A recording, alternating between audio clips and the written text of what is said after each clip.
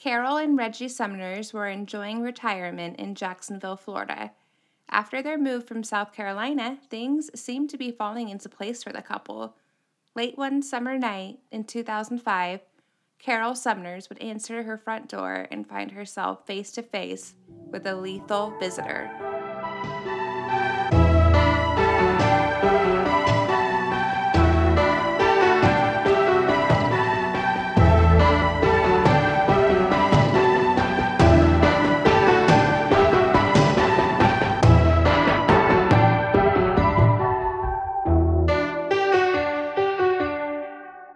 Hello, everyone. Welcome to Sentenced. I'm Kara. And I'm Caitlin. Hello. Hello. How are you today? I'm good. How are you? Exhausted. I'm just like, I'm so drained. I went to Bakersfield and got my hair done yesterday because my hairstylist lives there. And thankfully I only have to get my hair done every 6 months or so. Mm-hmm. But we did that trip all in one day. So we drove the 3 hours there, had dinner with my family, and drove the 3 hours back. So That's and then I was up super early too. I don't know why I was up so early today.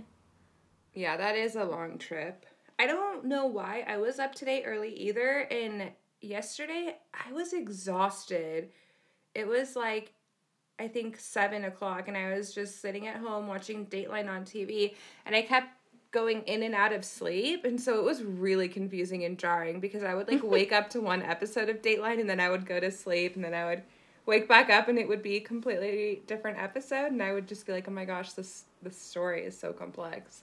But then so eventually I just went to bed. Yeah, I don't know, I've just been so tired, and work has been super draining lately. It hailed here too, not even 30 minutes ago. No way. And now it's sunny. Yeah, we have a little bit of snow here. It's been kind of snowing off and on today, but nothing really super intense. Pretty light, actually. Yeah, it just came out of nowhere. I was sitting here, and I was like, dang, those raindrops sound really hard. Why are they hitting the window so hard?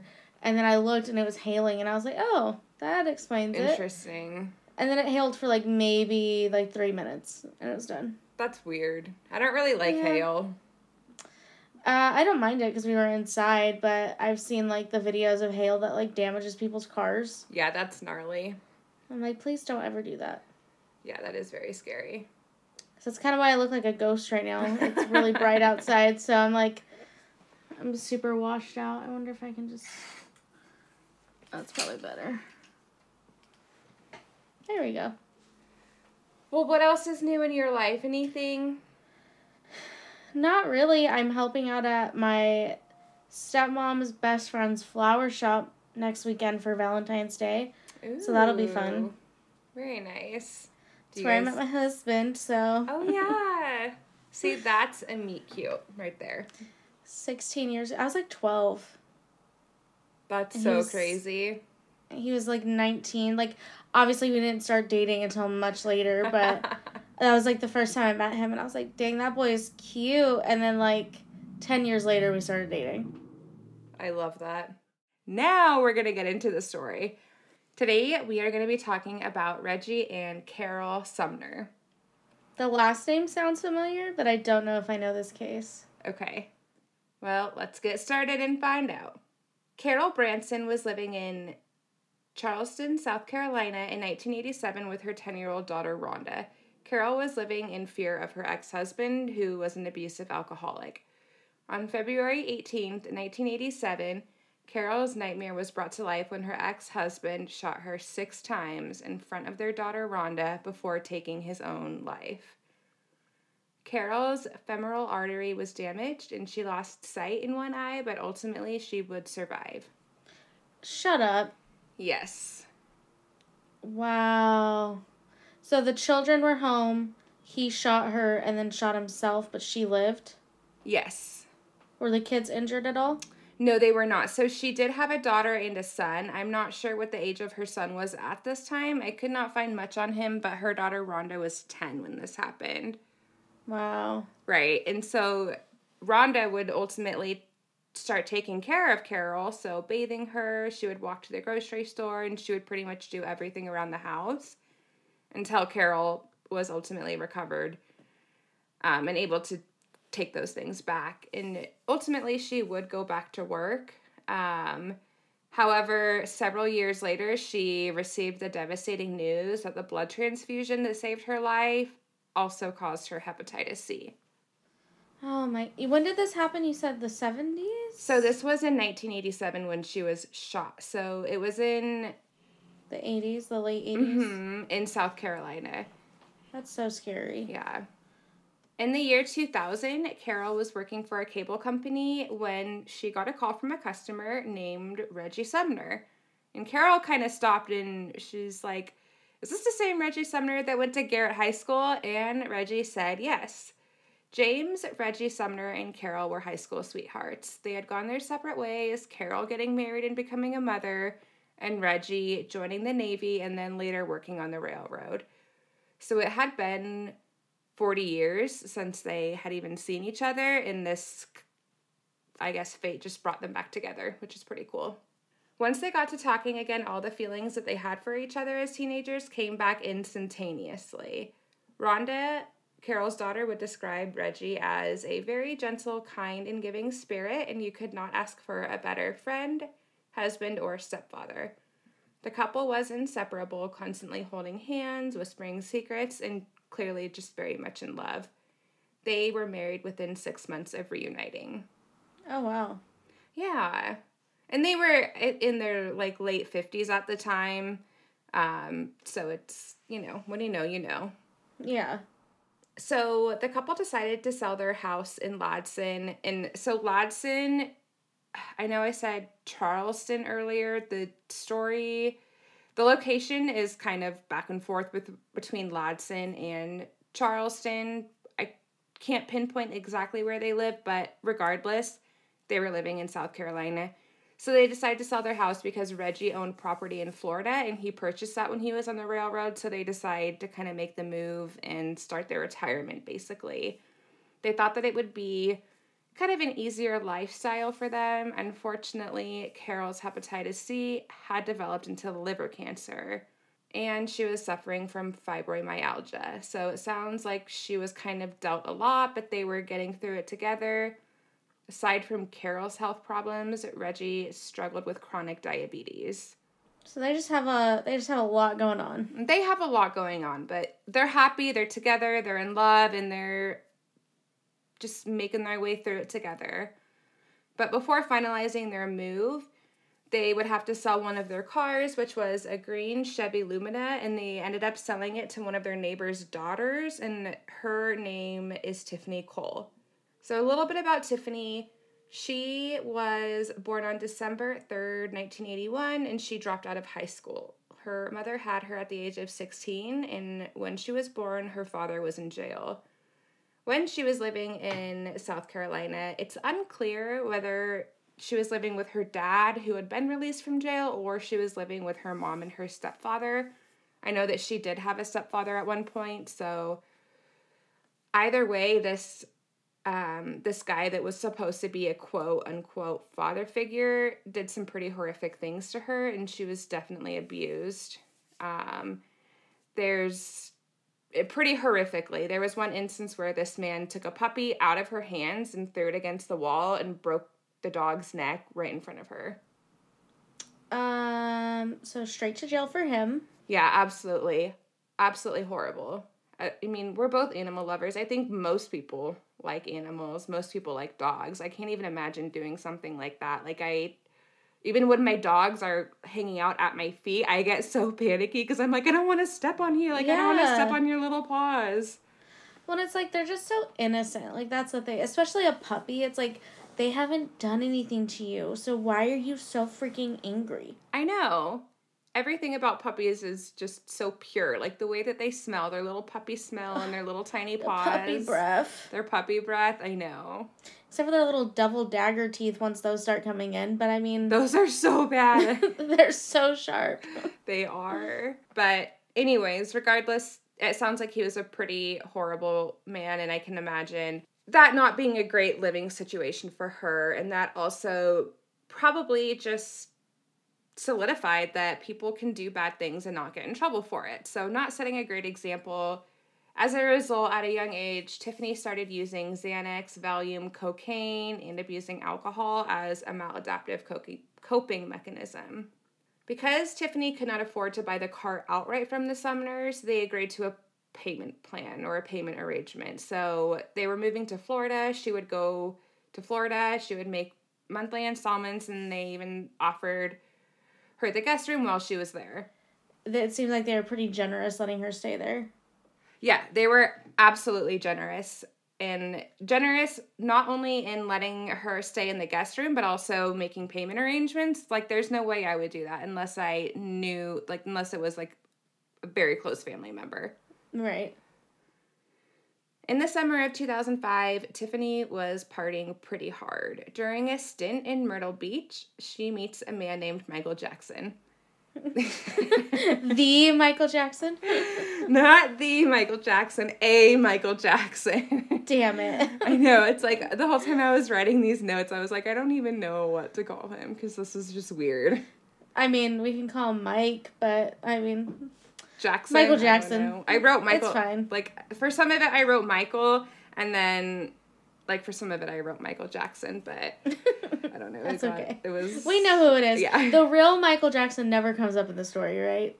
He does not make an appearance in this story. Okay, no. good. No. Well, then we don't have to get the two of them confused. No. MJ1 and MJ2. The king of pop. So Tiffany meets this guy, Michael, and they're partying together. He goes back to the room with her, and he ends up stealing all of her drugs and money. Despite this, Tiffany decides that these are the qualities that she's looking for in a partner, and she pursues a relationship with Michael. He seems like a winner. Yeah, so... Stole all my shit, and you know what? That's it. That's what did it for me. Yeah, like, that is not a meet cute. Speaking of meet cutes. So, yeah, I guess they have stuff in common. Like, they like doing drugs, they like partying. And so they continue with this toxic lifestyle until they start to run out of drugs and money. Coincidentally, Tiffany needed to complete the paperwork for her car, so they make their way from South Carolina to Florida. While they're there, Michael introduces Tiffany to his friend Alan Wade. Alan, 18 years old at this time, was living with his mother in Jacksonville. So the three of them, again, they're partying, they're hanging out with Alan at his mom's house, and she just becomes fed up with it, and she kicks Michael and Tiffany out. So that's when Tiffany decides that she's going to go pay a visit to the Sumners. She's going to, I guess, work on their arrangement, whatever it is, and basically use their guest room as a place for her to stay while they're partying. I don't like her already. I feel like I shouldn't. Yeah. The Sumners, of course, welcome them in with open arms, and they're delighted to have the company. Life in Florida seemed to be going well for the Sumners. Carol ends up telling Tiffany, just, they're chatting, catching up. She tells her how they profited off of the sale of their South Carolina home, and they profited close to $100,000. Hearing of this financial success, Tiffany and Michael are instantly drawn in. They continue to visit with the couple, all the while planning to come back in the weeks to come. The plan is now set into motion. Tiffany would keep in touch with the Sumners and monitor them, assessing when the best time to carry out this evil plan would be. So she calls them, sees what they're doing, tries to figure out what their schedule is. Tiffany and Michael decide to bring Alan Wade into their scheme. As far as Alan is concerned, they were going to abduct the Sumners, terrorize them into giving them access to their financial accounts.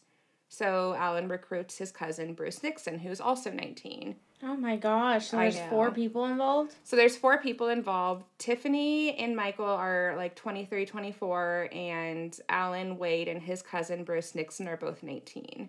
They're babies. Yeah, very, very young. Tiffany had preemptively rented out a silver Nissan so that her vehicle, her truck, or whatever, the Chevy, wouldn't be recognized in the area, and Bruce stole 4 shovels from his neighbor's house. So the 4 of them decide on a remote area near the Florida-Georgia border, and Michael, Alan, and Bruce dig a hole 4 feet by 6 feet while Tiffany holds a flashlight. So they're fully intending on killing the Sumners. Well, their plan, evidently, allegedly, whatever you want to say, was to kidnap the couple, drive them to the spot, show them the hole, and then basically scare them into giving them whatever they wanted. That seems like a lot of effort to just scare somebody, but okay. Mm-hmm. On July 28th, 2005, Tiffany Cole drove to the Sumners' home in her rented silver Nissan. Tiffany and Michael waited in the car to avoid being recognized while Bruce and Alan knocked on the front door. Carol answered in her pajamas and welcomed the two strangers into their home. They said that their car broke down and they wanted to use their phone. And because Carol was so trusting, she just let them in without any hesitation. Bruce and Alan overpowered the couple immediately. They ripped the phone off the wall and threatened them with a toy gun. And also, I think it's important to note, at this time, Reggie had either sprained or broken his ankle, so he was in a cast, so he was pretty immobile. And they're, like, older, right? You said, so they're probably, like, in their early 60s at this point? Yeah, they were both 61, and that's not really that old at all, but no, they had debilitating health issues, and so I think that's what really, there's really not much they could do in the way of fighting for themselves. The story has it all. We got puppies, and now we have older people. Like, I know. I know it's just not going to get better. I know, it's horrible. It's something about hurting, like, babies and older people. It's like the two ends it just makes it so much more terrible. Not that hurting people, like, in between those ages isn't bad, but it's just, there's something about it that's... It's the helplessness of the ages. Like, babies, they can't defend themselves. Older people or people that are, immobile mm-hmm. or, that cannot physically defend themselves. It's like you really targeted that person and not somebody your own size, your own age. Like, right. This is who you're targeting. Right. And that's why they do it too. It's really fucked up. So Bruce and Alan bind their feet with their feet and hands with duct tape, and they also put duct tape over their eyes and mouth. That's when Michael enters the home. He kind of starts going through their belongings and bagging anything up that he can find. He instructs Alan and Bruce to put the Sumners in the trunk of their own vehicle, their own Ford Lincoln, and so they do, and then they start driving to the designated spot while Tiffany and Michael are in their rented car behind them. And they had this plan that if they saw any cop or any cop got in between them, Tiffany and Michael would just start speeding and hopefully they would get pulled over for speeding so that they wouldn't pull the other car over that had Carol and Reggie in the trunk. I mean, like, I get the idea, but it's also like, why would they get pulled over to begin with? Yeah, I don't know, because they're stupid. Yeah, clearly. Yeah. They drive for about 40 minutes, and in the dead of summer, it was probably about 100 degrees in the trunk of that car. So, very uncomfortable. When they arrived at the spot, they opened the trunk of the Lincoln, and because of the blistering heat, the Sumners had been sweating, and they were able to slip their hands out of the duct tape. They were just laying there holding hands tightly with one another and praying. I know. Michael instructs Alan and Bruce to apply more duct tape, this time ensuring that he cannot see the victim's eyes. Michael, Alan, and Bruce led the couple to the hole while Tiffany remained by the vehicle. Michael demanded that the Sumners give them the pins to their bank account, which they do, and then he instructs Bruce to keep an eye on Tiffany in the vehicles. So Bruce goes and waits with Tiffany. Michael and Alan then push Reggie and Carol Sumners into the pre-dug grave and pile dirt on top of their kneeling bodies while the couple is still breathing and begging for their lives. I thought the plan was to show them the hole. Yeah. And now they're blinded by the duct tape and now in the hole. Yeah. So pretty horrific. And it was also said that later the reason why Michael wanted them to cover their eyes is because he didn't want to look into the eyes while he killed them. So at this point, did they even have their bank information? They had their bank information. Reggie and Carol basically gave it right to them. And then after they gave them their PINs or their passwords or whatever it was, Michael and Alan basically just pushed them in the hole. And they were kneeling in the hole. I hate people. I do too. You got what you wanted. Like, they clearly couldn't see you, and they're in their own vehicle, so it's like, it's not like they could even identify the vehicle you were driving. Right. They cover up the hole, and immediately the first thing they do is go to an ATM and take some cash out. They then ditch the Sumner's car about an hour away. They wipe it down for fingerprints, and then they go back to the ATM and take another $1,000 out of the bank account. Michael gives Bruce a few $100s and sends him home, while the remaining individuals go back to the Sumner's home to steal their valuables. So he basically gives him some money, and he's like, don't say a word, keep your mouth shut. And then they go back to the house and they steal jewelry, the computer, and their prescription drugs. Nice. Yeah. The next day at a party, Bruce Nixon gets inebriated and he begins bragging about the events of the night before. He is showing everyone the prescription drugs that obviously are not his, nor do they have his name on them. He starts flashing $20 bills, which is like probably the smallest bill you can take out of an ATM, by the way. And he says he plans on buying a new car and he has a new job where he murders people. And I just want to say, the Sumners had profited about $100,000 from their house. If they all took that and split it evenly, which, let's be honest, that's never the case, they wouldn't have even had $25,000 each. Yeah. So in the United States at this time in 2005, the average salary was $55,000. So you getting $25,000, that's less than half of the average salary that individuals were making. Yeah, that's like a minimum wage part-time job. Yeah. That's not that much money. I'm sorry. It's yes, it is. In the moment. Yeah, it's not that much money. He could have bought maybe a Chevy Impala or a Toyota Corolla. Yeah, you could buy a car or you could party for a few months, but it's not enough to justify. Nothing is enough to justify there's no somebody's amount. life, but there's no amount, but it's not even. But he didn't even get that much. right? No, because so at this point he only has a couple $100, but their plan is to slowly drain the bank account, which is a stupid ass plan to begin with because obviously you're gonna get caught really quick. I mean, none of this was a good idea from the get-go. So they would continue to visit ATMs several times a day, withdrawing $200 to $300 at a time, draining their bank account, which again, at an ATM, it's probably going to have a limit to how much you can take. So you're just drawing more attention to yourself going to different ATMs, and also ATMs have cameras on them. So. Well, yeah, and then there's certain ATMs that have a fee if you're not going to the bank ATM. Yeah, and they did do that too. You could see on the records, you could see that they had to pay the ATM fee, which was just. My first debit card, I think the most I could take out at the ATM at a time was $300. Mm-hmm. And even now, I think it may be $500. Yeah. I don't know. Mine, it kind of scares me how much they'll allow you to take out now, but I think you can probably customize that with your bank. I think so. And then you can also, set it to, if you hit, a certain amount withdrawn, even in purchases, they call you and they're like, hey, was this you? Can you verify? Mm-hmm. So Carol's daughter Rhonda becomes very worried as she talks to her mom on a daily basis. She calls the police and has them do a welfare check. Police find the back door open, but no sign of foul play. So Rhonda, still concerned, just drives to Florida herself. As soon as she enters the home, she knows that something's wrong. There's food left out on the stove. The computer's missing. She finds a pair of rubber gloves thrown on the ground. And the dog hadn't been taken care of. Also, Reggie's cane and wheelchair had been left behind with their prescription drugs. So the drugs, the prescription drugs that the group did not steal, the ones that they were not interested in. So she immediately files a missing persons report.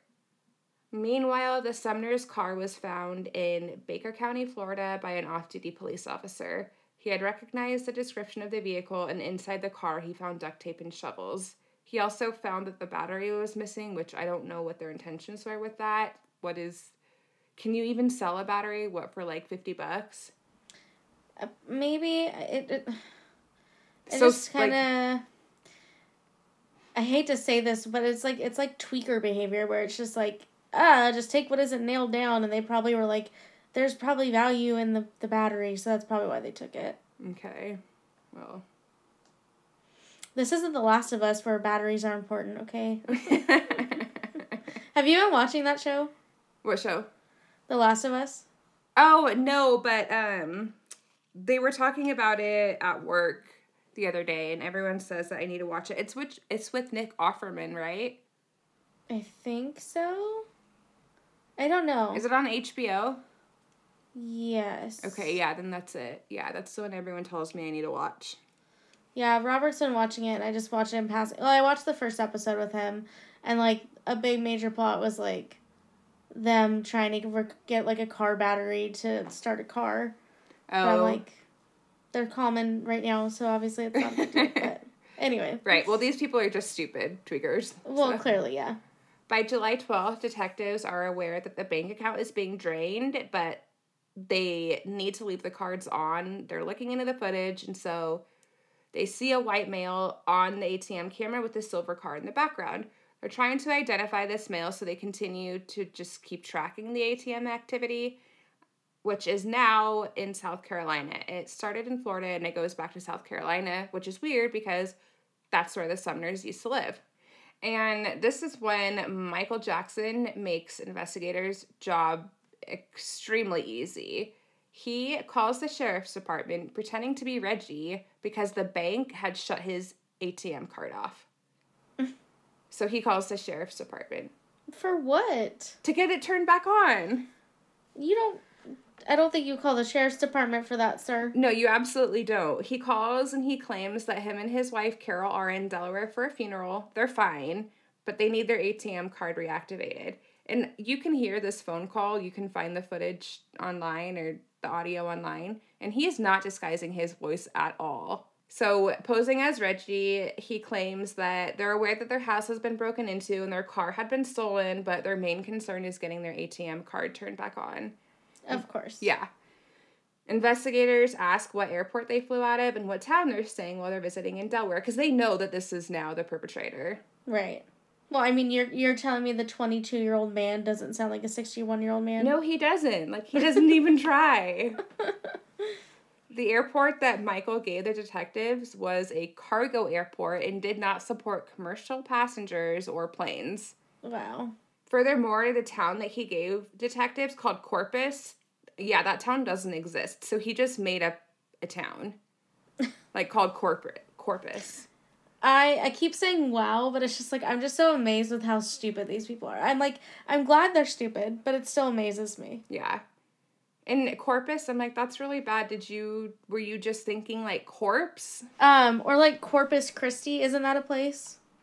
It is. Corpus Christi is a city in Texas, but not Corpus. Just Corpus by itself. Okay, but this is 2005. Like, couldn't you just Google a town in Delaware? Or couldn't you just, like, I don't know. If you don't know any towns in Delaware, then, I don't know. They just seem stupid.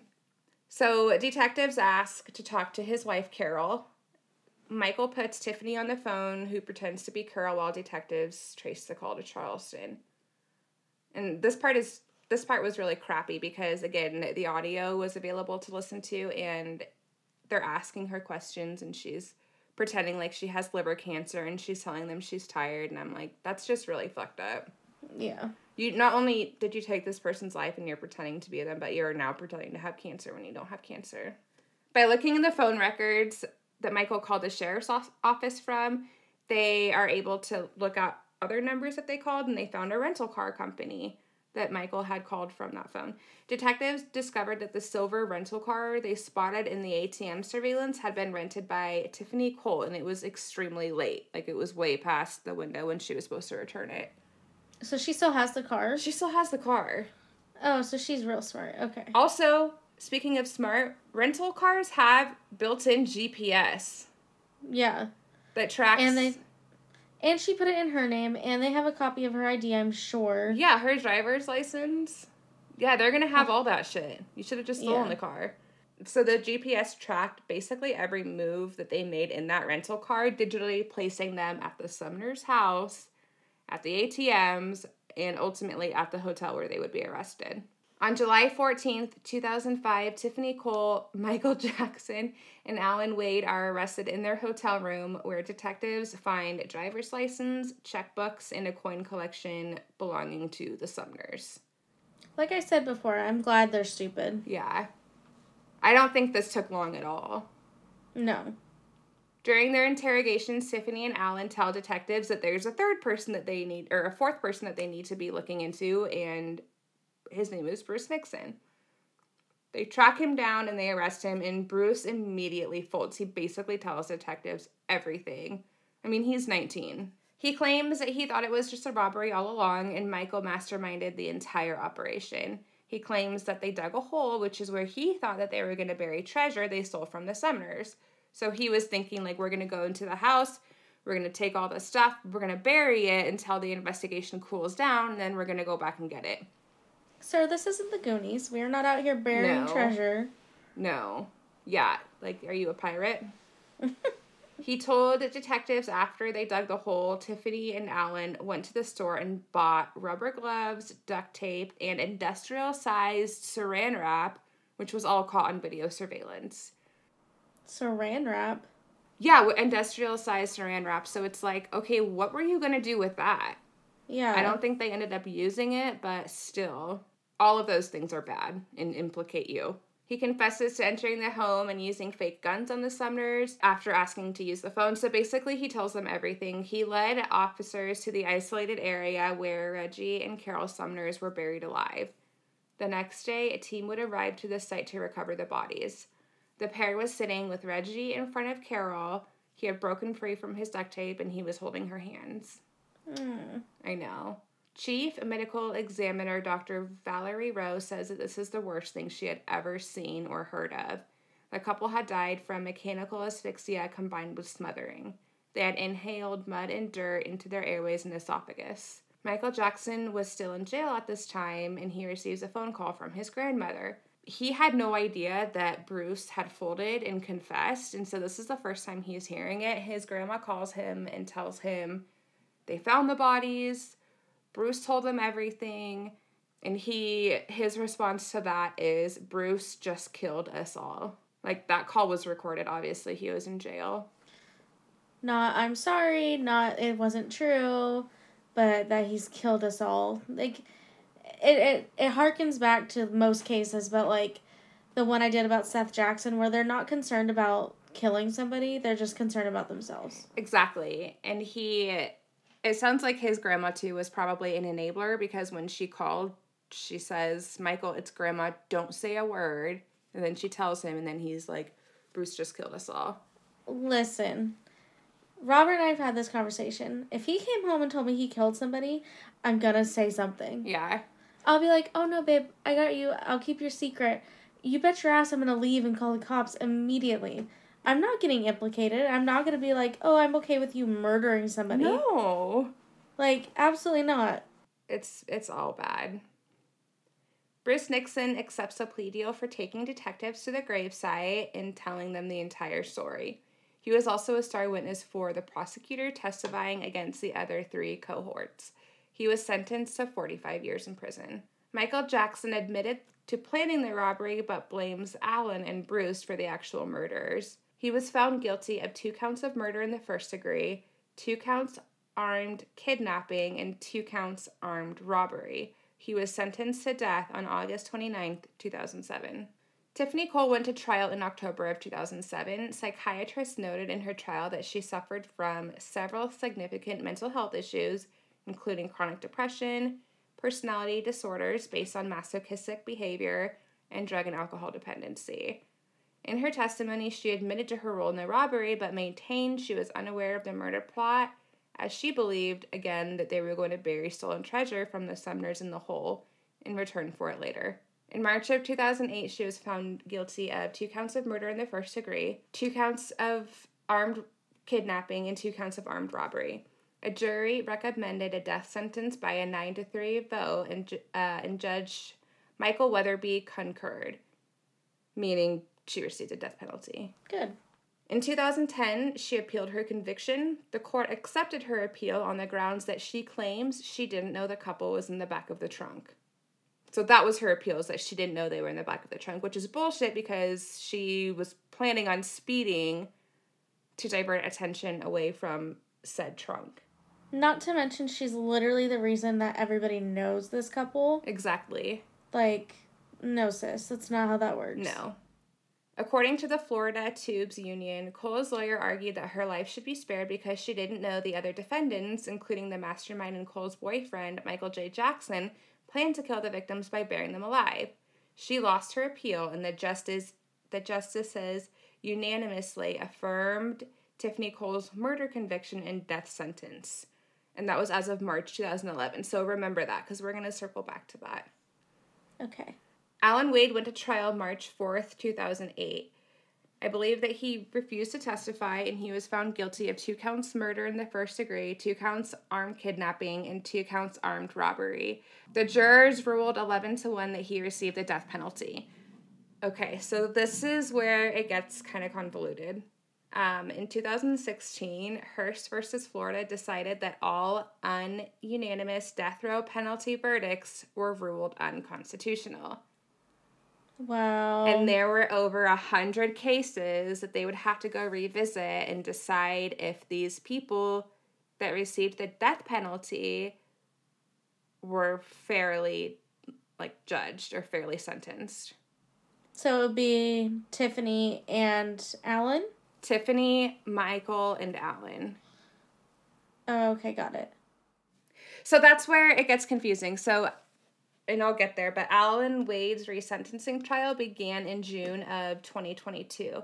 Prosecutor Alan Mizera told the jury, "Death is the appropriate sentence. Time has not told anything to do with the evil of these acts. The shovels still have the dirt. Time does not heal all wounds." Despite his arguments on June 16th, 2022, after 3.5 hours of deliberation, the jury found the murders of Reggie and Carol Sumner cold, calculated, and premeditated, but not heinous, atrocious, and cruel. He was then sentenced to life in prison. So he got his death penalty revoked and is now spending life in prison. He met a French woman who he married, and he now has a child with. What? Yes. Yeah, so How?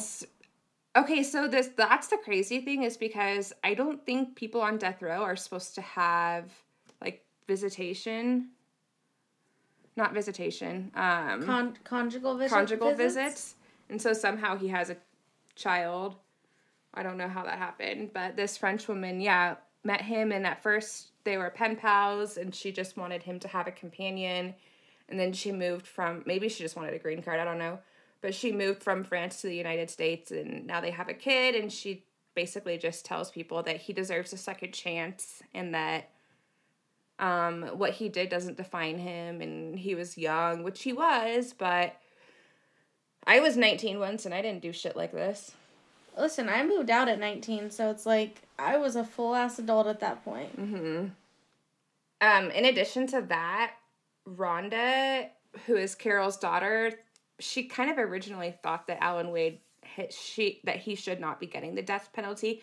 So she actually ended up advocating for him and talking to the judge and trying to get the death penalty taken off of it. And she did not go to the court when these trials were happening. So I don't know if that makes a difference or not. And I really don't know if you can say whether or not someone should have the death penalty unless you're there. Unless this happened to you. Because I go back and forth with the death penalty. And I don't really think it's fair to say until you're kind of faced with that. Not that I think anyone should have to go through that. Does that make sense? Yeah, and it's almost I kind of feel with Rhonda, it may be more of a conscience thing. She doesn't want to have a guilty conscience for him being sentenced to death. Right. And I'm the same way. I more so lean against life imprisonment rather than the death penalty, because I feel like you should rot forever for the rest of the life that you have for taking the life of somebody else. But the way our prison system is, and I think I mentioned this in our first or second episode, it's that these prisoners a lot of times are getting better health care than we are, and they get their meals every day. It's I don't know. I just feel like they shouldn't be given as much of an opportunity as they are if they're serving life. And especially in the United States, like, we don't rehabilitate people. Right. And so this is where I agree, but I disagree at the same time, because it's like it's hard to look at someone and say you deserve to die. It's different, like with Vicky Lynn. Yes, that guy deserved to die, and he was horrific, like horrible. And even her family said the same thing, because when people ask that family, why are you seeking the death penalty and not life in prison? She kind of says, well, one, life in prison is only 25 years in Arizona, and two, you can't really say until you're here. Right. Like, you can't really know what someone's going through until you're there yourself. And so, also, what's really messed up with our justice system is that people can, life in prison does not always mean life in prison. With the amount of appeals that these people get and the amount of cases that we see where these people were sentenced to life, these people were sentenced to death, these people had 2 life sentences, and then these people end up getting out. So I can understand why people would seek the death penalty, because how else do you know? Like, you're going to live your whole entire life waiting for the other shoe to drop, waiting for this person to have an appeal and to finally win their appeal and then get out. See, but my thing is like, you have people sitting on death row for 45 plus years that never get executed. So we're, as taxpayers, just paying for them to sit in a cell. And, like, some of the cells that they have, they're, like, 10 by 10 rooms. They have TVs. They have, like, their private bathrooms. They have amenities that, like, other prisoners wouldn't have. And it's just, like, for what? You should be sitting in a freaking shoebox rotting away for the rest of your life. Yeah, I agree. But I feel like we need more, like, detention centers for people that, like, made a mistake that could be rehabilitated. Because I don't think it's fair to put people that are in for a petty crime who may have been under the influence or something like that with somebody that's a hardened criminal. Right. Because that just hardens the other person too. So then if they ever do get out, they're less likely to become an upstanding citizen. Yeah. They never learn. The whole system is messed up, and I don't know. I don't know how. I know it'll never be perfect, but I think it could be better. 100%. For Tiffany and Michael, their resentencing trial is still under review. However, for the charge of felony and kidnapping, they are both serving life sentences. So you can look up in the Florida records, like it'll show you a picture. It'll show you what they were sentenced for. Each crime was sentenced separately. So even if they do get off death row and they have to be recharged for the murder, they're still in life for the armed kidnapping. So they would probably be serving 2 life sentences each if they did get off. Good. Yeah. I think that's all I have for that story. Really tragic. I don't know. Being buried alive is pretty disgusting. Well, because you said the hole was, 4 by 6? And it was, 6 feet deep? Mm-hmm. I couldn't crawl out of a 6 foot deep hole. No, and they had health issues, so they were not, there was no way they would be able to get out of there.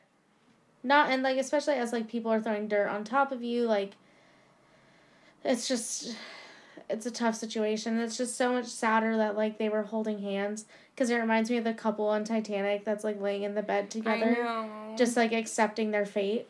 Yeah.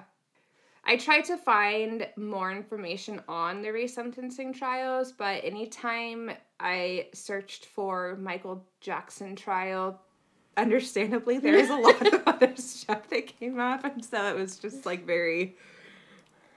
a whole nother rabbit hole I could have gone down. But.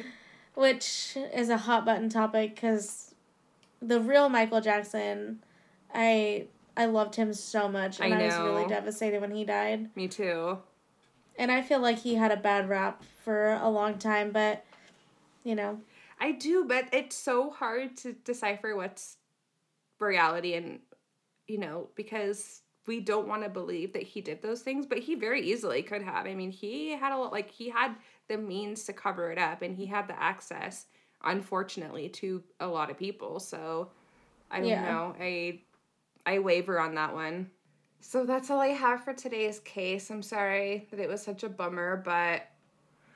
It's more sad, too, because Carol survived literally being shot 6 times and then for just 4 dumbasses to come in and be like, oh, we're going to take your life. Yeah. And they didn't need to. No. They didn't need to. Tiffany stayed out of it. Like, they didn't recognize anybody, you know, and it's well, and that's, like, she tried to say, oh, I wasn't there when they dug the hole. I was holding the flashlight, so I'm not part of it. Or I was standing by the cars. She brought everyone to these people. And she didn't stop it. Yeah, did you stop them from doing what they were doing? From loading this couple in the car? From throwing them into a hole? Because you know that they didn't gently lower them into the hole. No. It sounds like they pushed them or kicked them in. Yeah, which probably caused injuries once they fell in. And if he had a boot on his foot or a cast, like... Ugh. And they were probably in so much pain. And especially even if they tried to, like, stop breathing, your body's automatically going to breathe. And then you're just going to inhale whatever is surrounding you. Right. I think the only thing about this story that is somewhat comforting is that they were together. And I don't even want to use the word comforting because it's still awful. But at least they were together when it happened so that they didn't have to be separated and they can live out their final moments with one another. Right. And, you know, I'm glad that these were the dumbest criminals in existence because, right. I mean, if they were smarter, they could have gotten away with a lot more. So, right. You know, I'm glad all 4 of them are where they need to be. Exactly. And yeah, Bruce Nixon only got 45 years, but at least he cooperated and he seems remorseful. He still seems like he's an idiot, but he at the very least was crying and very emotional when they went to the site and everything. He was noticeably upset, which I guess... Right. With that being said, maybe there is the potential for rehabilitation. Yeah, well, sounds like he'll be, like, in his 60s when he gets out, so... Yeah. He'll be roughly around the same age they were yeah. when he killed them, so... Yeah, and I think, too, and I don't want this to come off as victim shaming, but it's just be careful when you answer your door. I have a doorbell camera on, and so I don't even walk down my stairs to answer my door unless I know who's there. I will not answer it if I don't know you. Sometimes I will know you and I won't answer it, so there's that too. Like if it's the president of my HOA, I'm like, You're like, no thank you, I'm not here. Exactly. I know you saw me pull in, but I'm not here. I know.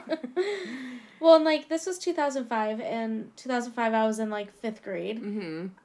Our house was always unlocked. Yeah. We were always out and about, like, doing whatever. So, I mean, it was a different time. Like, even though it doesn't feel like it was that long ago, it was a different time. Yeah.